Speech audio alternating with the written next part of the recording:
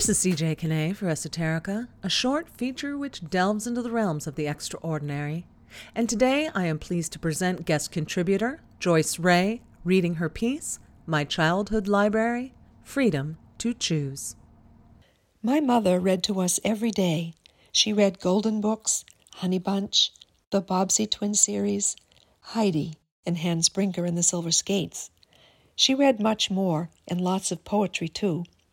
Eventually, I read these titles myself while I waited expectantly for the next Trixie Belden mystery. My most treasured book became Little Women, which I received for my 12th Christmas in a beautifully illustrated edition. In the early 1960s, the young adult genre was non-existent. Hinton's The Outsiders had not yet appeared.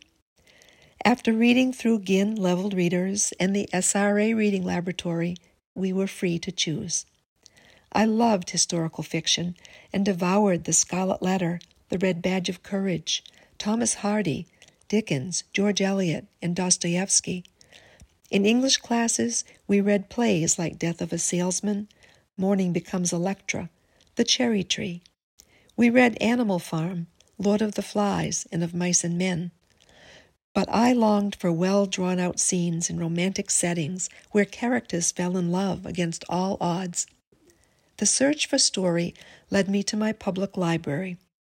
It was a mile walk from home, first half mile on a rural highway, and the second downhill across 3 bridges and into town.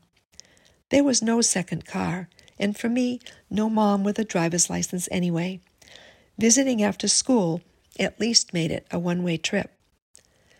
The Lawrence Public Library in Fairfield, Maine, was built of multicolored slate in hues of brown and gray, with a hip slate roof and granite arches over doorways and windows.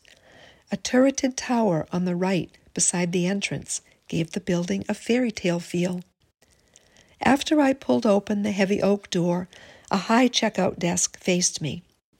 Although the stacks with their decorative wrought iron end supports were off to the right, already I could smell the books, that slightly musty in a good way scent that seems to hover where books are anything but brand new.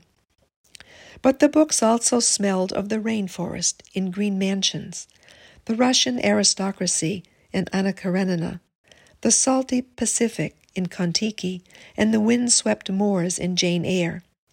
For me, the library was a multi-sensory experience. One library memory that stays with me is of the day I dipped my toe into forbidden waters.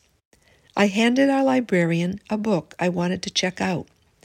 Mrs. T, a lovely lady who watched me grow up in church, looked at the title, Lady Chatterley's Lover, peered at me over her specs with the chain draped around her neck, and asked, "Does your mother know you are checking out this book?" I went home with it tucked under my arm. In my first library, a white rotunda with the names of classic authors inscribed in gold overhangs the circulation desk like a literary umbrella. I never noticed until years later that all the names were of men. Of course, Emily Dickinson's posthumous book was published just 10 years before the library was built. But Christina Rossetti and Elizabeth Barrett Browning are absent. It's too much to expect Phyllis Wheatley, the first published African-American woman, to be up there. But 2 women did, and still do, figure prominently in the Lawrence Public Library. Addie and Alice, daughters of the man who made this public library possible. Addie Lawrence had started a collection of books which kept outgrowing the available spaces, so she convinced her father to donate a public library for the town in 1900. Addie and Alice's stained glass window portraits welcome library visitors, and I checked on them regularly, imagining the lives of these girls almost 100 years older than me. What had they read? Because of Addie Lawrence's insatiable appetite for reading, my universe expanded. The world of ideas welcomed me, and I was free to choose.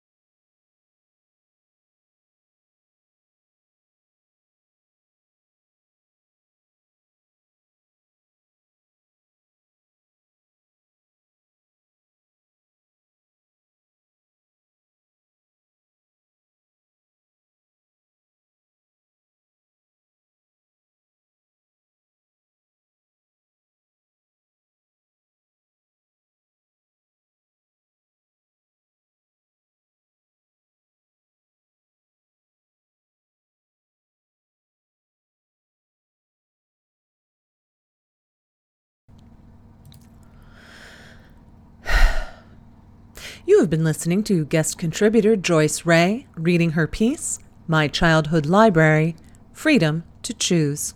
For Esoterica, this is CJ Kinney. Thanks for listening.